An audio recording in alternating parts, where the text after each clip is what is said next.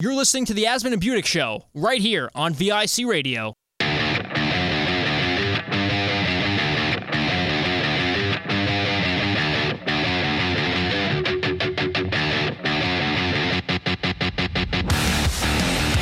Asman and Budick Show, Jake Asman alongside Dan Budick.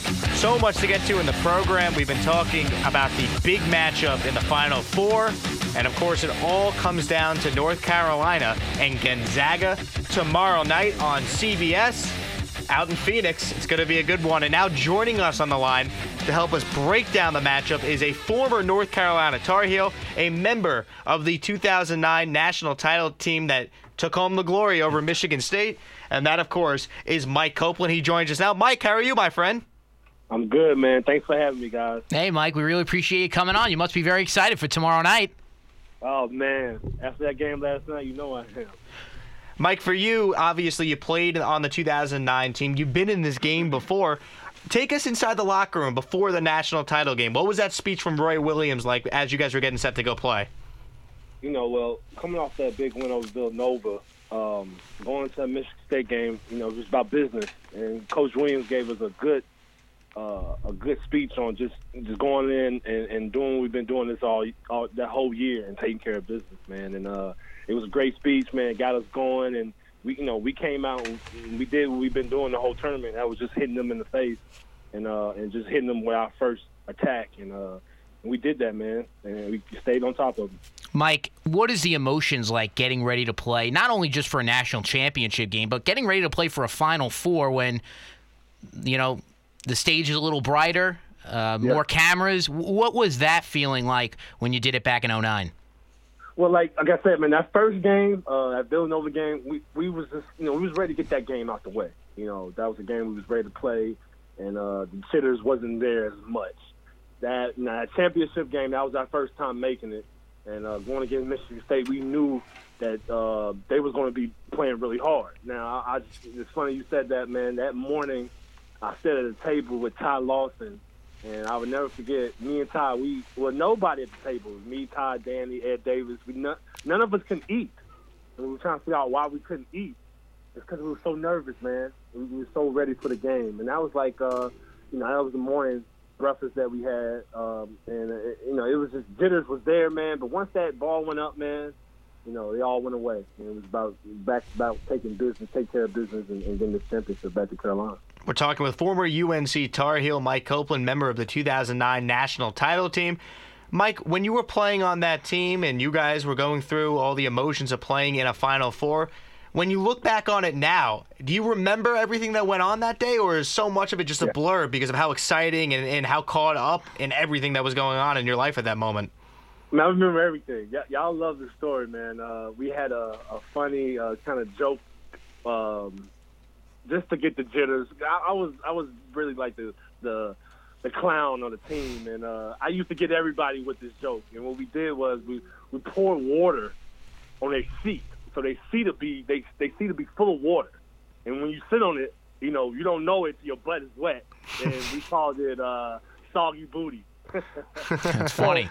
So I hadn't got that joke played on me the whole year, man. And you know it's national championship game. I had no thought of thinking that was going to happen to me. And, I remember that morning, waking up for breakfast, going into breakfast, man. Kevin Clark Kellogg was there talking to Roy Williams. I introduced myself to him, walked into the lounge to eat with the team, and I sat down, and I didn't think, and everybody was staring at me. At first, I didn't know this, and I looked up. And, man, I jumped up. I'm like, oh, my butt is wet. And everybody just started screaming, sorry, booty. That's a great... So, that's just one little joke that we had going on at the time, just to get the jitters out the way. And, I remember everything that day, man. Mike Copeland joining us, former UNC Tar Heel, 2009 national champion. Mike, a lot of these guys from this UNC team a year ago lost in really just heartbreaking fashion to Villanova. What's the message you think, knowing Coach Williams going into tomorrow night, you know, knowing that this is their second straight opportunity at this national title? Well, after last night, man, I think he's like, you know, we're fortunate to be where we are right now. And, a win is a win. You know, we got that win last night. And then, going back after that last night and then thinking about last year, I think that should give us a little more preparation in what we want to do tomorrow. And I'm thinking Roy's probably saying the same thing. And, it's going to be a tough game, man. Gonzaga is a tough team. They got bigs, they got guards, they got a full roster, and they go 8 or 9 deep. So, we got to be prepared mentally and physically and taking care of the ball and making free throws, man. That's the main thing we got to do tomorrow. Mike, do you see any similarities in this year's Tar Heel team compared to the one that you played on in 2009? I've been asked that question quite a bit this year, man. And, one thing I see that's similar is redemption, is getting back and that focusedness. And I think that they're there. That's the same thing that we had back in 2008, 2009. It's there with that team. And those guys want it, man. They want it more and more every game. And, I think that, it's there for them, and that's probably the most similar thing I can see.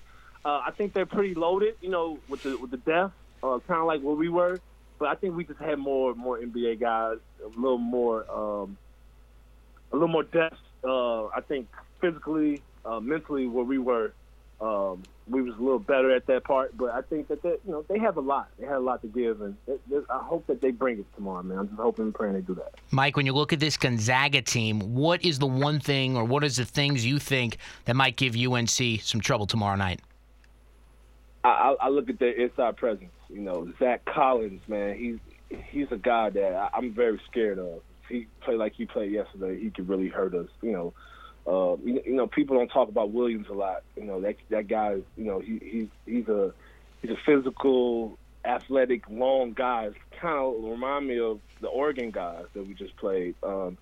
I just think that we have to stay out of foul trouble. Got to stay out of foul trouble.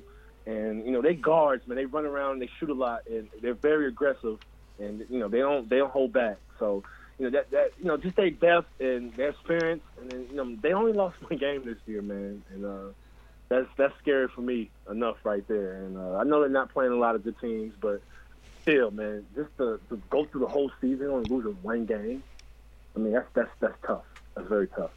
Former UNC Tar Heel Mike Copeland joining us here on the Asman and Budick Show.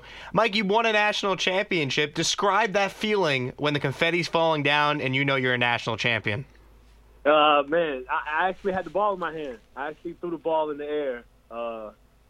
When I threw that ball in the air, man, the first thing that came to mind, all the hard work from my freshman year to my senior year that I put in, going to class, and just putting that extra effort in to get to where we were, and it finally met to my senior year, so we got a national championship. It was the greatest feeling of my life, greatest 4 years of my life, great experience, man, just going through that, that trial tribulation from the year before and then coming back that next year and going through it again. We had some tough games. LSU was tough, and they played us really tough that year. They had Blake Griffin when we played Oklahoma, and they was tough that game in Memphis. So we went through a lot too, man. And to get to that championship and win how we did, man, that greatest feeling. I'll never forget that, man.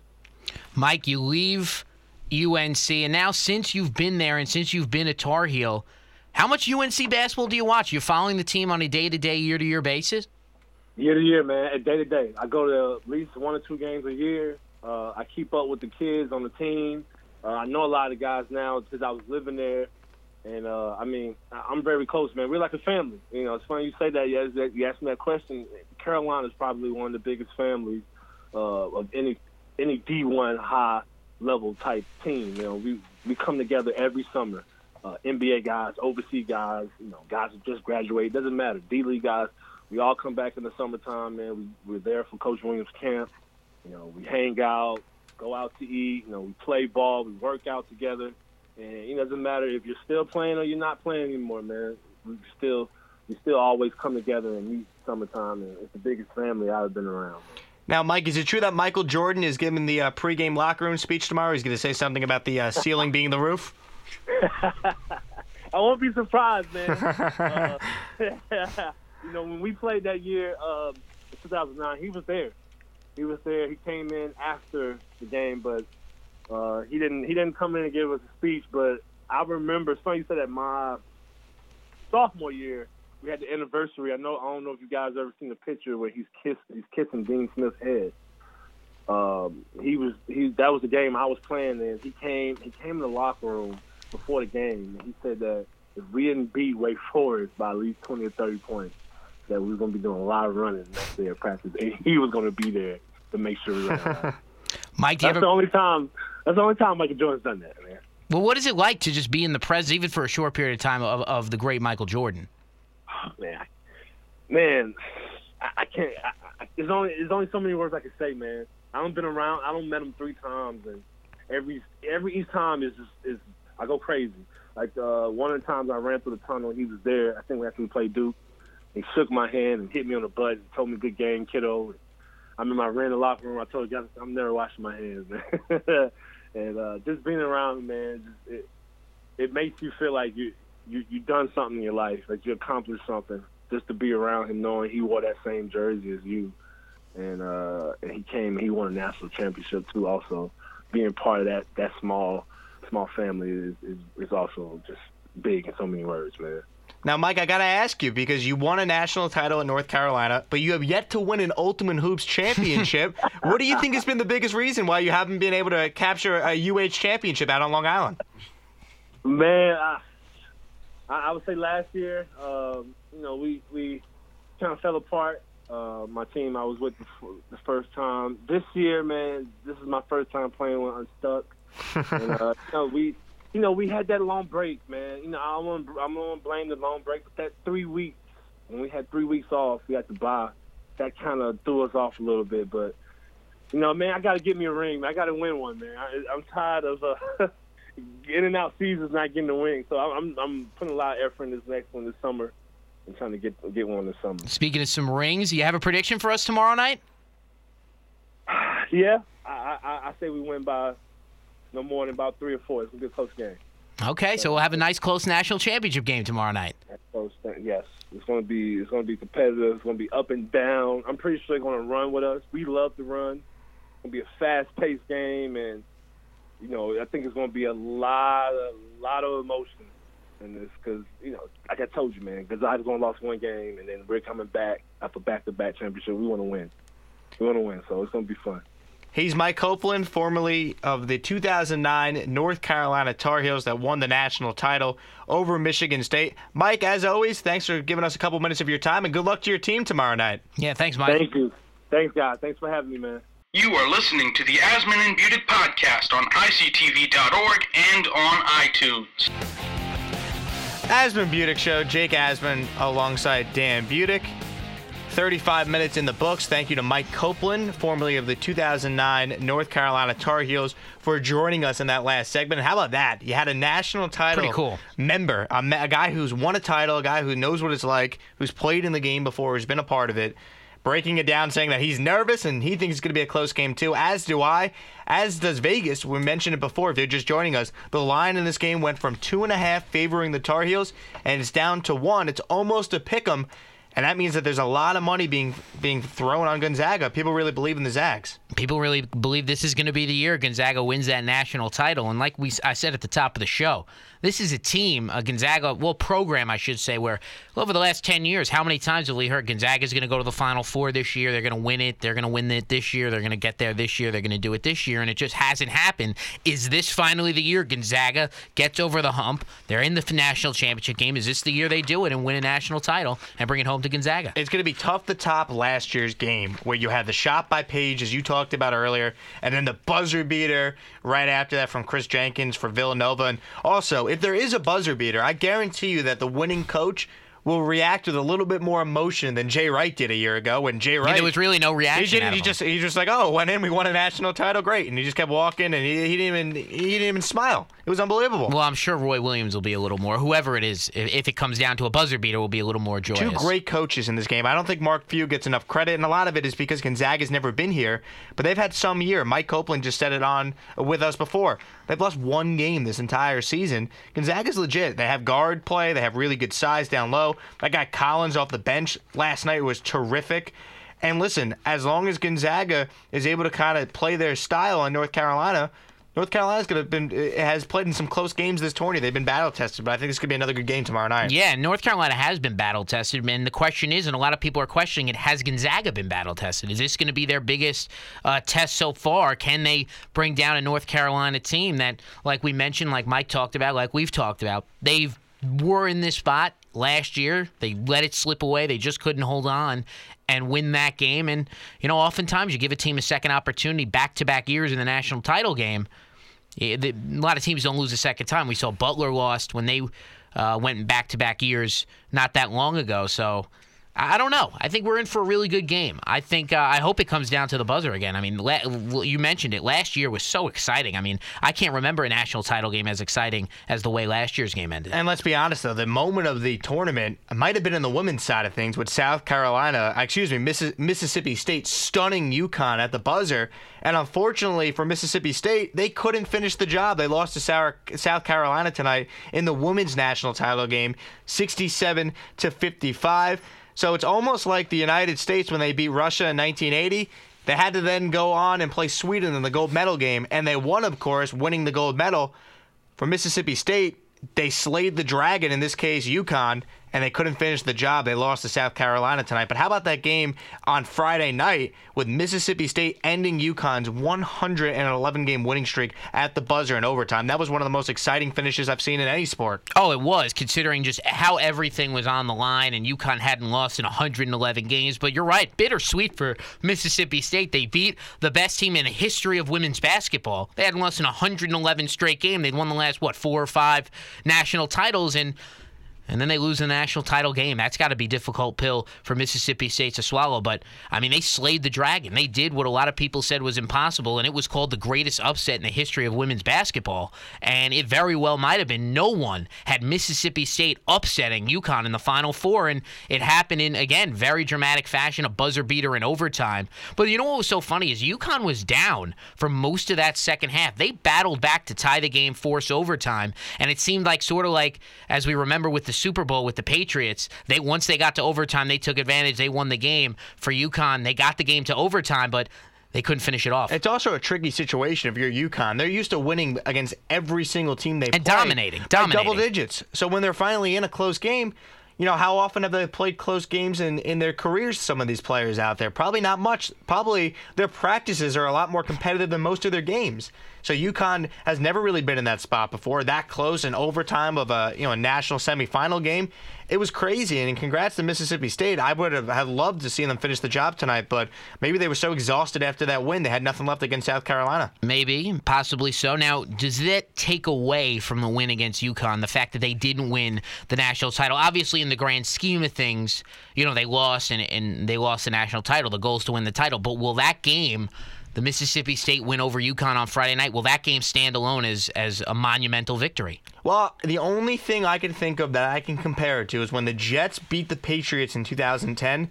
They beat Brady and the Patriots on the road in Foxborough, then didn't go to the Super Bowl the week after losing to the Steelers. That win was still sweet. The win over UConn for Mississippi State will still be improbable, still be a great feeling. But it would have been something if they won the title. It would have brought it all together. Would have made a great 30 for 30. Then it would. You're right. Maybe there would have been a 30 for 30 one day.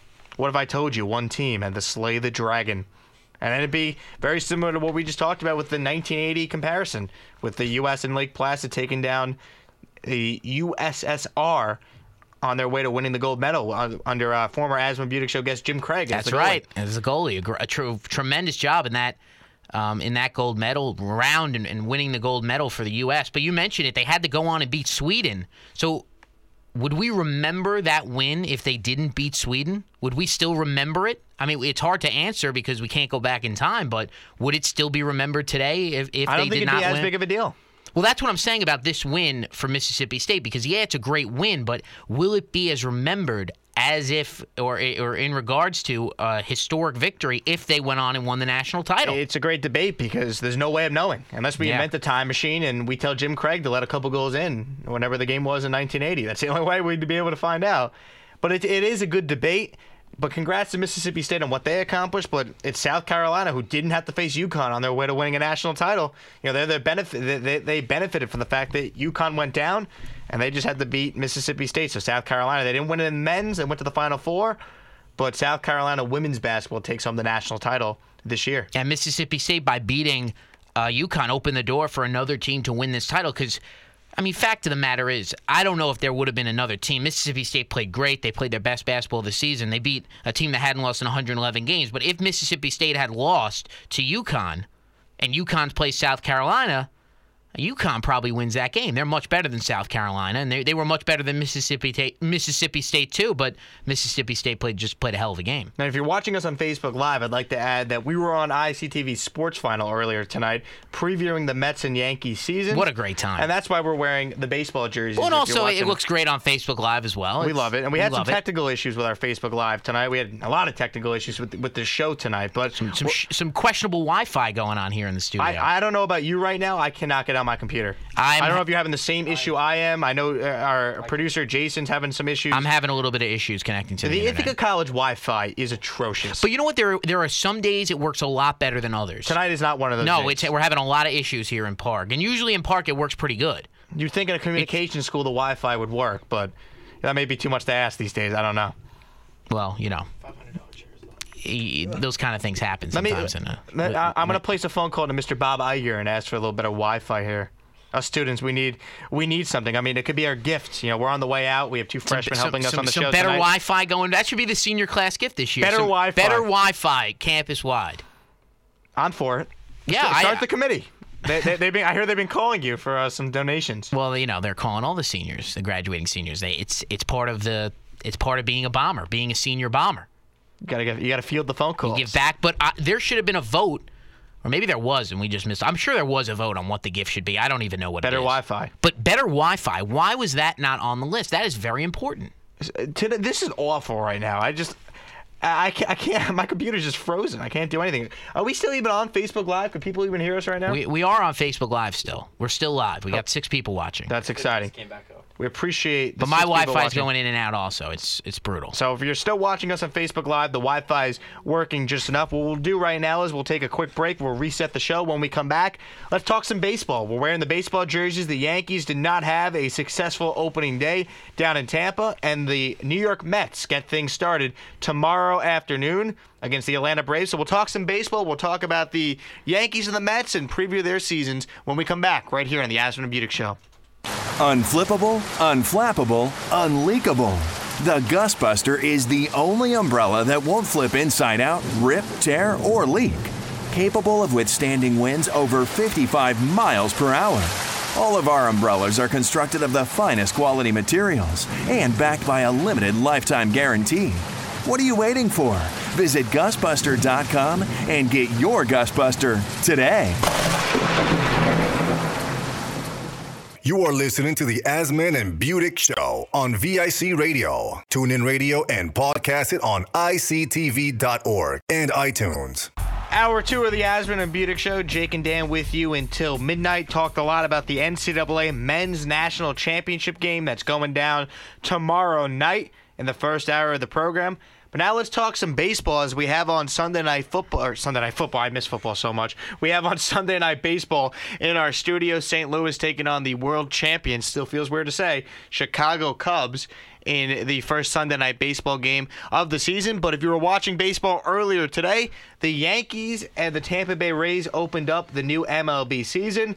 And the Yankees sent their ace, Masahiro Tanaka, to the bump, and he did not have it today. Tanaka got roughed up from really the get-go. He allowed 3 runs right off the bat. Tanaka only went 2 2/3 innings pitched, allowed 8 hits, 7 earned runs, walked 2 batters, and he only struck out 3, even allowed 2 home runs as well.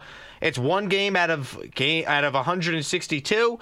But the Yankees, we're used to this by now. They have not won an opening day since 2011. The last time they won their first game of the season, Robinson Cano was the second baseman, Derek Jeter was the shortstop, and A-Rod was the third baseman. And as Andrew Marchand wrote on ESPNNewYork.com, no one had heard of biogenesis yet. So it's been a long time since the Yankees actually won an opening day. But I was a little surprised, not at the outcome because it's one game, the fact that Tanaka, who had such a great spring training, was just awful today, didn't have it from the beginning. And that's the concern if you're the Yankees. And again, it's opening day, and we kind of joke around. You lose one game, your first game, it feels like you've lost 10 in a row.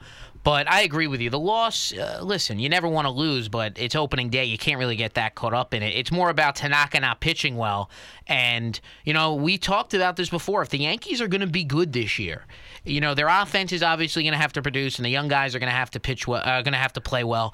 But Tanaka's going to have to pitch well. There is no scenario where the Yankees, I think, are anywhere near a playoff team if Tanaka doesn't pitch well. So he has to be a guy the Yankees can look at every fifth day and go to and expect a quality outing. I know it's only one start, but hopefully his next time out, he's a lot better than this because, 2 2/3 innings, 8 hits, 7 runs. He just never really looked comfortable out on the mound, and I think it showed in his performance. Yeah, he didn't have it today, and his location was not there. He was missing spots, and he's a guy that usually, as Joe Girardi said in the postgame, when he doesn't have his best stuff, he's usually pretty accurate so he can kind of get by without having to strike a ton of guys out.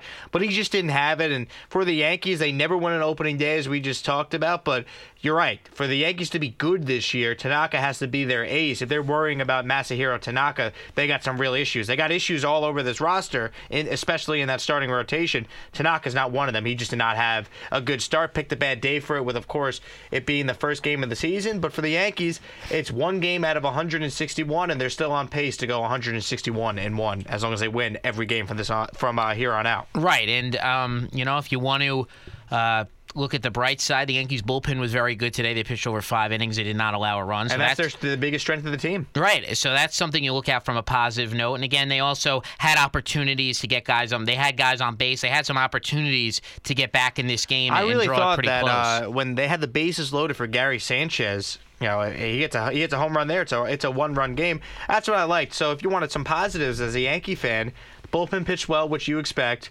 And they did have some chances they never gave up. And how about this? Chase Headley had 3 hits today. This guy was, as we were talking about when we were watching the game, Chase Headley was hitting under 100 after the first month of the season. He had 3 hits today, so he was already off to a much better start than he was at the beginning of last year when he was just atrocious. And he had an extra base hit today, and it took him till, I think, till the second week in May, or was it June? It might have been June. It took him forever to get an extra base hit last year. I remember a month and a half into the season, Chase Headley's hitting .082 with like 6 singles. He was brutal last year, early in the year. So that's a positive note coming out of it. But again, the big concern is Tanaka, and they need Tanaka to pitch well, and they need him to be a lot better than he was today. So if Tanaka can figure it out, and it kind of sets the bar for the rest of the rotation because they have a lot of question marks. They got CC, they got Pineda. They don't have a lot of guys they could really hang their hat on. So they really need Tanaka to be that anchor and be that ace like he was last year. And he pitched so well in the spring. 23 innings pitched, and he only allowed 1 earned run in the spring. Well, that's why I think it's a little surprising, because he was coming off such a great spring. And listen, you don't expect him to go out there on opening day and pitch a no-hitter, but I'm sure the Yankees expected to get a quality start out of Tanaka, and it just didn't happen today. And he put them in a very difficult hole early on. I mean, they were down 3-0 like that. They drew it within 3-2, and that's when Tanaka really imploded. Gave up 7 runs. So if the Yankees, again, you can't really, you kind of harp on the same things because it's opening day. There's nothing else to talk about. There's really nothing else to talk about. The bottom line is Tanaka's got to pitch better, but the Yankee fans shouldn't. I don't think anyone that's jumping off a bridge, crazy about it. Don't go relax. Jumping off a bridge. It's one game. I think it's a little concerning that Tanaka didn't pitch well, but he's going to get 30 more starts. Yeah, it's one of those things where if he is going to have a game, every pitcher has a couple of starts where they just don't have it. They get shelled. Hopefully that you get that game out of the way. Now he goes out there on Saturday when he pitches next, and he has a good start. But to put it in perspective, in the first inning he allowed 3 runs. In all of 2016, Tanaka only gave up 4 first-inning runs. So he usually gets off to pretty good starts. We're not used to seeing him struggle, and we gave you his spring training numbers. Just before 23 2/3 innings pitched, only allowed 1 run. So uncharacteristic of Masahiro Tanaka, and we'll see what the Yankees do. They have the off day tomorrow, and then they'll play again on Tuesday. But the Mets open up tomorrow, and obviously expectations are high. This team has been to the playoffs the last 2 years, but it seems to be the same storylines involving the Mets and their health. They already entered the season with some guys questionable in their starting rotation as far as health. The one thing they do have going for them is they do have a lot of depth. And Noah Syndergaard, a guy who was not hurt last year and was really their main pitcher that was able to do so well and started that 1-game playoff a year ago, he gets to start tomorrow for the Mets as they open up the season against the Braves at Citi Field. Yeah, for the Mets, the key to this season is what you just said, Jake, health. It's about keeping the rotation relatively healthy. Now, what does relatively relatively healthy mean that 3 guys don't go down like they did last year. You're going to have injuries. You're going to have hiccups. You're going to have those kind of bumps in the road where guys need to miss a couple of starts here and there. That's normal, but, you can't lose another guy. You can't lose 3 guys to season-ending injuries, which is what happened to the Mets last year. They got to get these guys through the season, and I think if they could do that and, the majority of them stay healthy, if they could get 30 starts, 25 to 30 starts at a Harvey, Syndergaard, and DeGrom, just those 3 guys, if you get 25 to 30 starts out of each of them, you're probably talking about a lot of wins for the Mets this year, not to mention Gesellman and Lugo. So it comes down to health. It comes down to they can't have those same injuries in the rotation that they had a year ago. Really, injuries in general.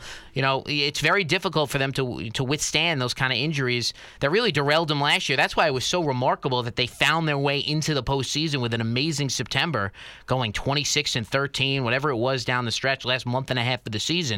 It's the injuries. They got to stay healthy, and if they do that, it's going to be a relatively exciting season for the Mets this year. I think there's a lot to look forward to. There's a lot of optimism, I think, in Mets land these days with the season starting tomorrow. And what's the one thing the Mets always do well? They always win on opening day. They do. That is true. The Mets have a .618 winning percentage on opening day. That's the highest in Major League Baseball. And even when the Mets haven't been good the past couple of years, they always find a way to win on opening day. They always win on opening day. But you look at this Mets team, and I'll ask you, Dan, as a big Met fan, is anything short of a championship a failed season this year? Because this is the window right now. We keep hearing about how, the Mets have this window to win. Well, they went to the World Series 2 seasons ago. Last year they went to the playoffs. They're not going to be able to keep all these guys for that much longer. Eventually, you're going to have to pay these starting pitchers.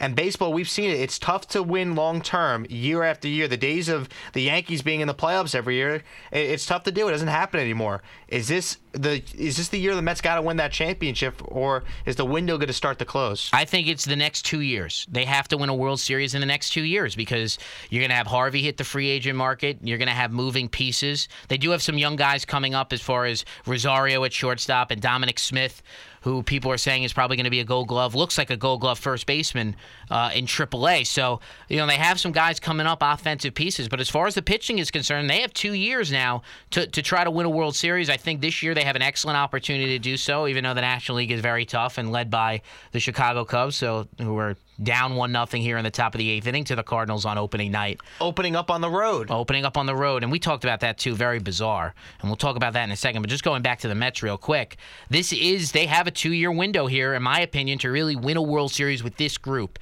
and this core they have, especially with the pitching staff. This is a big year for the Mets. I think this is one of the most important years in Mets history. I really do.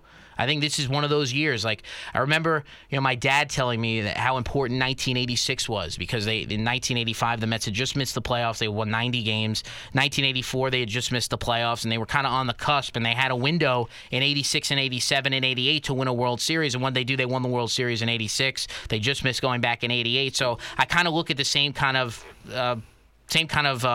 opportunity here for the Mets. I think this is a very important season, and if they can do it this season, I think this is one of the most talented groups they've had in a very long time, so we'll see. They've been building to this moment. 2015, they weren't supposed to be in the World Series. They got there a year earlier than a lot of people thought they could get there. Last year, injuries kept them from really going on a deep run, and they still made the postseason despite the fact that they lost 3/5 of their starting rotation.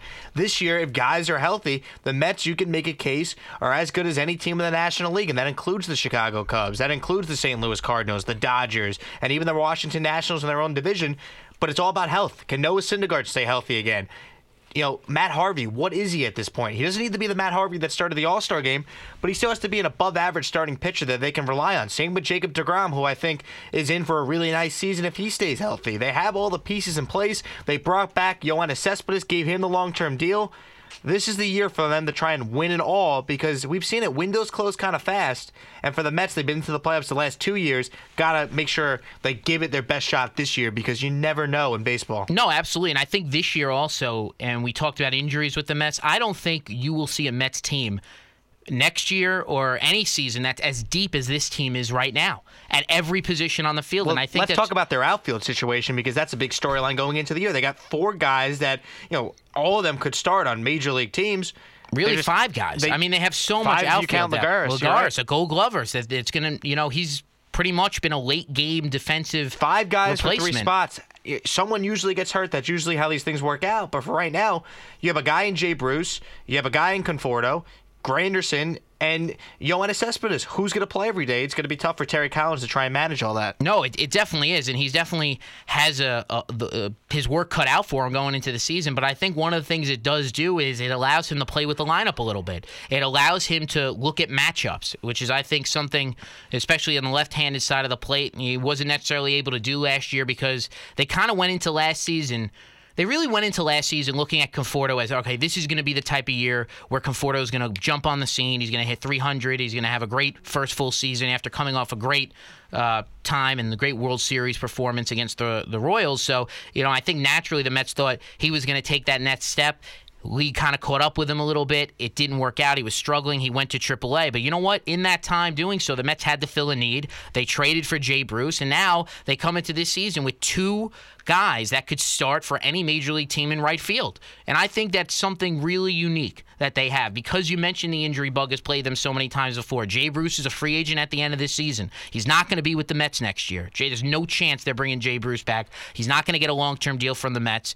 Michael Conforto is probably going to be in the outfield moving forward. But for this season, why not try to manipulate the depth as much as you can, and until one guy gets hurt or is not playing well, run it like it is. Have Bruce play right field. If you need to go to Conforto at times, go to Conforto. He's a major league guy. You could go off the bench. Bruce He's a could young also see player. time at first base. That's true, Lucas too. Duda doesn't play well. They're very...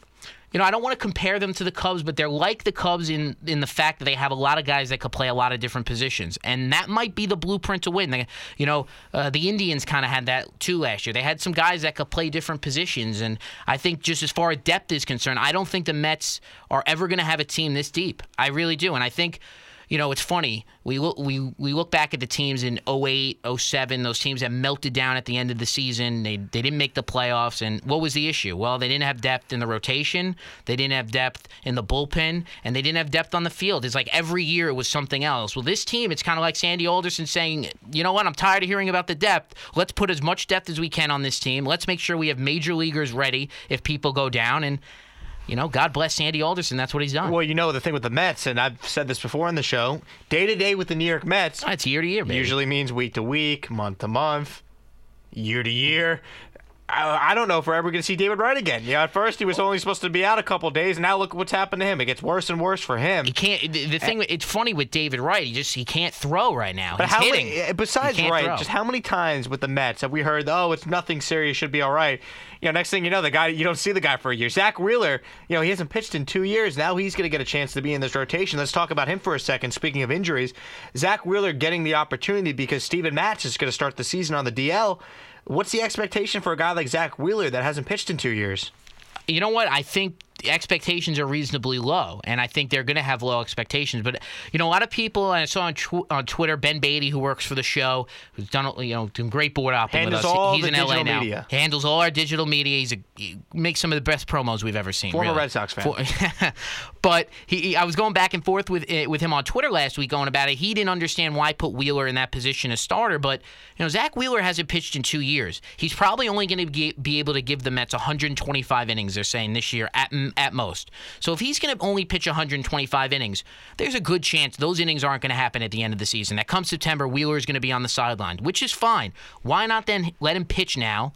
Get those innings going now, because chances are Matz is going to come back. You got Lugo coming back. There isn't a lot of pressure on Wheeler, so it makes sense to have him in the rotation. Or now. If he pitches well, it gives you another guy that you could leave in there. And it creates some competition. Yeah, and you know what? Maybe you go over 125 innings if he feels comfortable. Or if you pull the plug on him as a starter, at least you know that he could pitch well. You put him in the bullpen to save some of his innings, and now you strengthen your bullpen. You add to the back end of your bullpen with a guy in Zach Wheeler that before Matt Harvey came along, Zach Wheeler was the guy that Met fans were the most excited about. Then Harvey emerged onto the scene. You almost forget Zach Wheeler was rated a higher prospect than Matt Harvey a long time ago. It's hard to think back to that because of what Harvey's accomplished in his career, and Wheeler's been injured the last 2 years, suffered the Tommy John. But Zach Wheeler, at one point in his career, was a top prospect in the Mets organization. Still could be a really good pitcher, but you got to let him be a starting pitcher in order to find that out. Oh, I'm with you. I'm happy they didn't put him in the bullpen, because I think putting him in the bullpen to start the year would have just kind of thrown him off.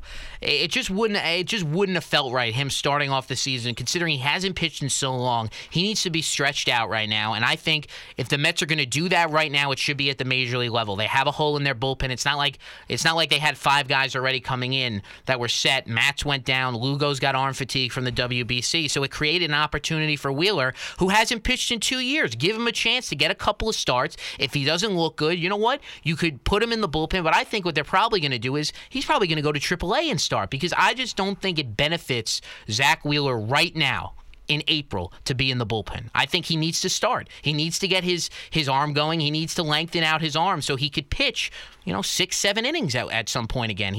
Being in the bullpen now, I think, would only hinder his development as a starting pitcher.